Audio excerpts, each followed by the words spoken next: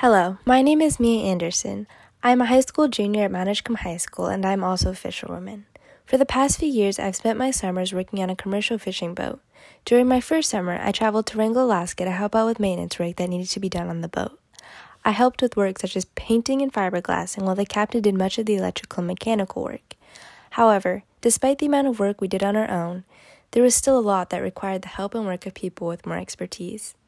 As a city-run operation, the Wrangell haulout provides over 100 local tradesmen a clientele base to support their income, and that, plus the general operation, amounts to a majority of Wrangell's economy. Wrangell's haulout exemplifies the opportunities that a new marine haulout could provide for Sitka, economically and community-wise. According to SEDA, Sitka is home to the largest commercial fishing fleet in Southeast Alaska. We have a total of 5 harbors, amounting to 1,272 stalls and over 1 mile of transient docks. In 2020 alone, 600 vessels have docked in the Sitka harbor system. In prior years, with no global pandemic, Sitka typically has 1,200 transient vessel visits. Taking these numbers, consider the wide range of opportunities and benefits a city-run marine haulout could create for Sitka.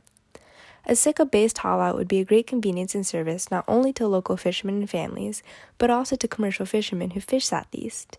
It would be more cost-effective for fishermen to have their boats hauled out here than to travel to other areas, such as Wrangell, Hoona, and Bellingham. This would save local fishermen time and money, allow them to spend more time with their family, and keep money in the local economy as they purchase materials and supplies from local vendors and engage the services of local tradesmen. In addition, as people utilize the haulout, this will encourage other highly skilled workers to move to Sitka as they recognize the potential to earn a living. This would help build the population of our community, which has been decreasing in recent years due to high costs of living. Because Sitka is larger, it also has more services available, like 24-hour grocery stores, multiple restaurants, 2 laundromats, 2 hardware stores, and a fishing supply store. So it would likely be the haulout location of choice for many. All of these businesses and vendors profiting from the haulout would be paying sales tax, which would go back to the city as a profit. Profits could then be used for other public services like schools and libraries.